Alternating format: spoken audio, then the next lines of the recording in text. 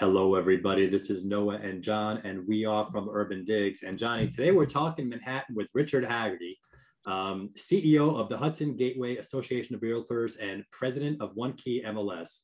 So he's got his pulse on a lot, and he is going to provide some interesting thoughts on an area that we don't really talk about that much.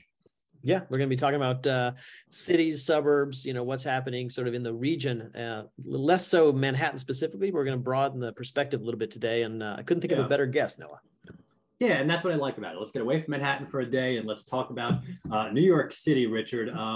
Thank you for being here. Welcome to our show. And let's just start out high level with broader trends that you're seeing from your position. Noah, John, it's great to be here.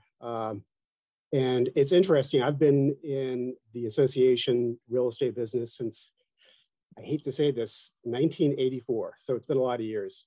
And one of the things we've always known about real estate is it's cyclical.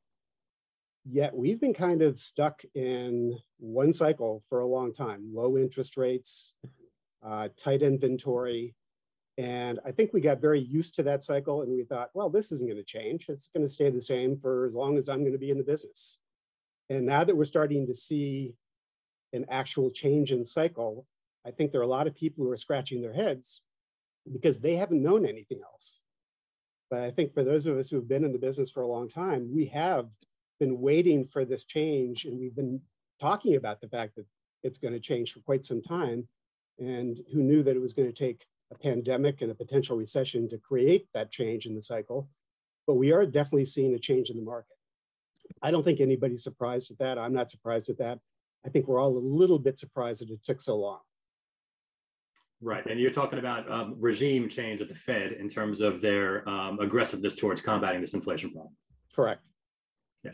Right. So, Richard, if you could dust off the playbook from the 1980s, I think that's probably the last time we saw inflation rates at not necessarily levels today, but at high levels that would sort of necessitate a changing environment. I'm curious, what are some of the lessons from then that you think might be applicable now? We survived. That's the biggest one. Don't panic. And in fact, I don't think we're going to see the same depth of cycles that we saw back then. I do think that both the New York City and the suburban markets are seeing a change, but I think it's also being overplayed in the press. If you look at the numbers, we released our quarterly report just a couple of weeks ago, and I prefaced the report by saying it's a challenging task to compare the 2022 numbers to the 2021 numbers, because 2021 was an overheated market. And it really is an unfair comparison from my perspective. So I compared the 2022 numbers to 2019, which is obviously pre-COVID, which was still a very strong market. And if you compare it to 2021, the overheated market, yet if you just look at Westchester, the suburban county just north of New York City, we were down about 14% in single family homes. Mm-hmm. You compare it to the 2019, we were actually ahead by 5.5%. Right. So I don't think that we should be, pulling the panic button yet, because I think we're still, the fundamentals are still there. I think, the increased interest rates have been baked into the market. And I still think that we are going to continue to do well, both in New York City and the greater suburban area. If you look at census numbers, we're not losing the tremendous number of people to other states like Florida and Texas, the way the press continues to portray it. Yeah, I think it's a fantastic, just your point about survival, I think is a fantastic point. And, Noah and I are former traders, and that is the number one rule, which is basically don't blow up, just survive to fight another day. And I think that that's, what a lot of folks need to be focused on here is just exactly what you're saying. Zoom out for a second and you look, and it's the same in Manhattan. If you just zoom out and you look at 2022's performance compared to the historical averages, it's right on the money. And I guess that brings me back, if I could kind of dig into this, that's one of the things that we saw during the pandemic was there was a bit of a shift to the suburbs, and a lot of those suburban markets got overheated. And, when we talk about that idea of survival, how can sellers in the suburbs these days and how do buyers, how can they react to the changing market in terms of, what inventory looks like and what prices are, versus say an overheated market as a comparison? Well, the one thing, John, that hasn't come down, especially in the suburban market, are prices. Prices are continuing to accelerate at a slower pace, which is good. But I do think we need to see a price correction. And I think that's going to happen in the third and fourth quarter. And that almost needs to happen. Prices just have accelerated at too quick of a pace. And most of that's been driven, quite frankly, by lack of inventory. And that's a challenge that we can't necessarily control.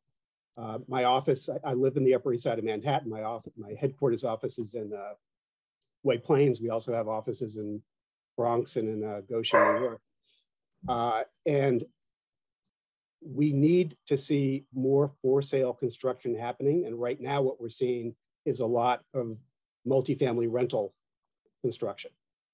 And my concern is that with prices where they're at, with low inventory, not showing any signs of abating, more and more people are going to have no other option except to go into market rate rental housing, because that's where all the construction's happening right now. And I think that's unfortunate. We obviously believe that home ownership is a pathway to generational wealth. And I think we've got to continue to try to figure out ways of creating those opportunities.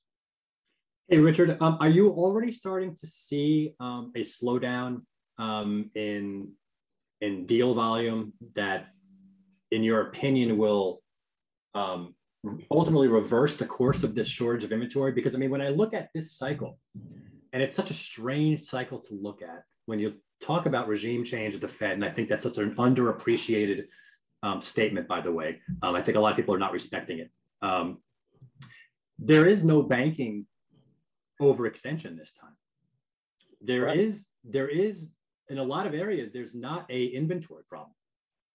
So what you're really getting is almost like a Fed-controlled demolition of demand destruction, in a sense, to a market that's not structurally kind of overheating. Even though prices have done their crazy things, there's these forces that like I said, the pandemic-related forces. So I'm wondering, this cycle, how deep and how long do you think this is going to encompass us? You know what? I put my crystal ball away about 3 decades ago. Well, you save your hair that way. And whoever would have thought that Elizabeth Warren would be doing an op-ed piece arguing that the Fed should not be raising interest rates as aggressively as they are. But there's also a lot of buzz, I think probably you both are aware of this more than I am, that the Feds are being aggressive right now, but as soon as you see signs of a slowdown, which I think we're already seeing, they're going to start to back off pretty quickly. We're not going to know that until we know that. I think it's foolish to really try to predict the Fed's moves that much. However, I can tell you that even though interest rates have risen pretty dramatically, they haven't put the brakes necessarily on the housing market. Even if you're looking in New York City, there are certain types of housing stock that are still really very competitive. If you're looking for a 1-bedroom co-op in the East Side, you're going to find plenty. If you're looking for a 2 or 3 bedroom condo on the West Side, you're going to have a tough time. So I don't think that this cooling off period is going to last all that long, which is really my deeper concern, which is we have to tackle the housing shortage problem. And especially in the suburban market. What's interesting is there were a lot of folks who did leave New York City during the pandemic. And it's an interesting study that Pattern for Progress just released this week. They're a think tank in the Lower Hudson Valley. And they got these numbers from the IRS, so they're super current. And folks moving into the Lower Hudson Valley, 48,642 of them came from New York City. Folks who moved from the suburbs, Lower Hudson Valley, into the city, 15,248. So that's a pretty big discrepancy there. But I still think that it's not the kind of numbers that were portrayed in the press. New York City is alive and thriving. I live there. I'm not moving to Florida. I'm not moving to Texas. And I think that that market's going to continue to do well, and the suburban market's going to continue to do well. I second that point. I might not be in the city at this moment, but I do live there, and I was amazed to see the recovery take place in some of the and this is sort of an aside. It's sort of in the residential areas first, before sort of more of the the hipper hot areas like downtown and Greenwich Village. I mean, they're certainly lively, but the recovery really took place for me, the Upper West Side, the Upper East Side. They really started coming back faster. And, of course, driving through some of the suburbs, I mean, the downtown life and talk about Long Island, like Manhasset, some of those suburbs, Great Neck up, and then going up into Westchester, Sleepy Hollow, some of these areas. I mean, the little local areas were really lively post-pandemic. And, I kind of want to take that issue, and I'm going to change the subject. And I'd like to talk about data. You mentioned housing starts essentially, and the inventory issues, and I think a lot of it comes down to, especially from an agent's level, about finding that stuff and making sure that you're tracking it properly. And I know you guys did a fantastic job building OneKey, and I wonder if you could talk about some of the issues you have or you've seen toward that data problem, whether that's getting clean data or disseminating it. And I'm just curious what the data issue looks like from your end right now. So OneKey MLS covers a very large territory. We're all from Montauk through Long Island, all the boroughs up into the Lower Hudson River Valley. And we have I think at this point, we have about 46,000 participating agents who subscribe to the service. I do think that our data is extremely strong in our footprint that includes all of that geography outside of Manhattan and Brooklyn. And right. The reason for that, and you gentlemen both know the challenges because of what you do with Urban Digs, of trying to get accurate data in the city. And a big part of that is because MLS's multiple listing services exist in every other geography in the country except for New York City. There is OneKey's always covered Queens. And Brooklyn does have a very vibrant MLS, as does Staten Island, and we cover the Bronx. But I do think that there is not the same culture of agents entering clean data into one unified system where they are required to do certain things like timely put through a title pass when the property sells, where there's got to be square footage. So all the things that every other MLS takes for granted is more of a challenge in this market. Now, we do get a lot of data from New York City firms.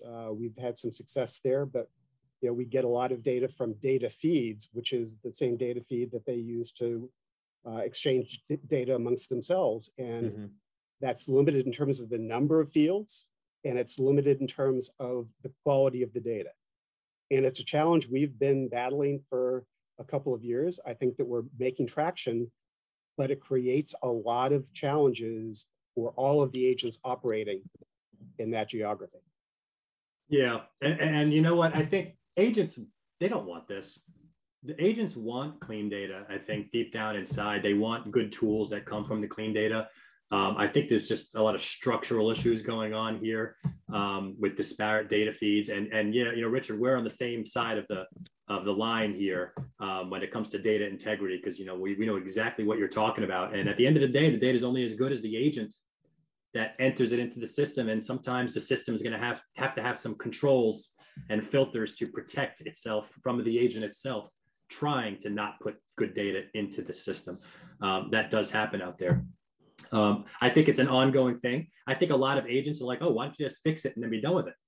Like tomorrow there could be an issue that didn't exist today. Like this is the world that we live in. I don't think agents understand that. It's an ever evolving dynamic ecosystem of structurally inefficient data feeds. And here we are trying to make sense of it all. So thank you for doing what you're doing. And before I let you go, I have one last question, Richard. What do you see going ahead? Where is residential real estate headed? And what could agents do now to prep for what is coming down the road? So I am bullish. I continue to be bullish. I think one of the reasons why we created OneKey is, from my perspective, we are covering the greatest geography in the world. New York City and the greater suburban area, and when I mention that, I'm talking also about Connecticut, certain parts of Connecticut and certain parts of New Jersey, that's very attractive real estate. And forget about the false narrative that everybody's leaving the city. I think agents have a unique opportunity, and the better agents have already taken advantage of that. They know they've got to be educated about the market. They know they have to have access to good data, and that's why you've got a very strong subscriber base, because people value your product because they know they can trust your product. And that's, I think, indicative of what agents have to do. They've got to get the best data. They've got to have, from my perspective, the best tools. And so long as they can deliver that value proposition to consumers, they're going to succeed, because this market's not going away. The one thing we didn't have time to talk about is the one missing ingredient that I definitely don't have a good pulse on is folks coming back into the city to actually work, to start to fill up that commercial space. Yeah. But I think that's going to sort itself out in the next 2 years. That's going to be a bit longer. That's not going to happen, I think, by the end of 2022. We're going to have to see how that plays out in 2023. But once that really starts to get more settled, I think this market is going to continue to boom.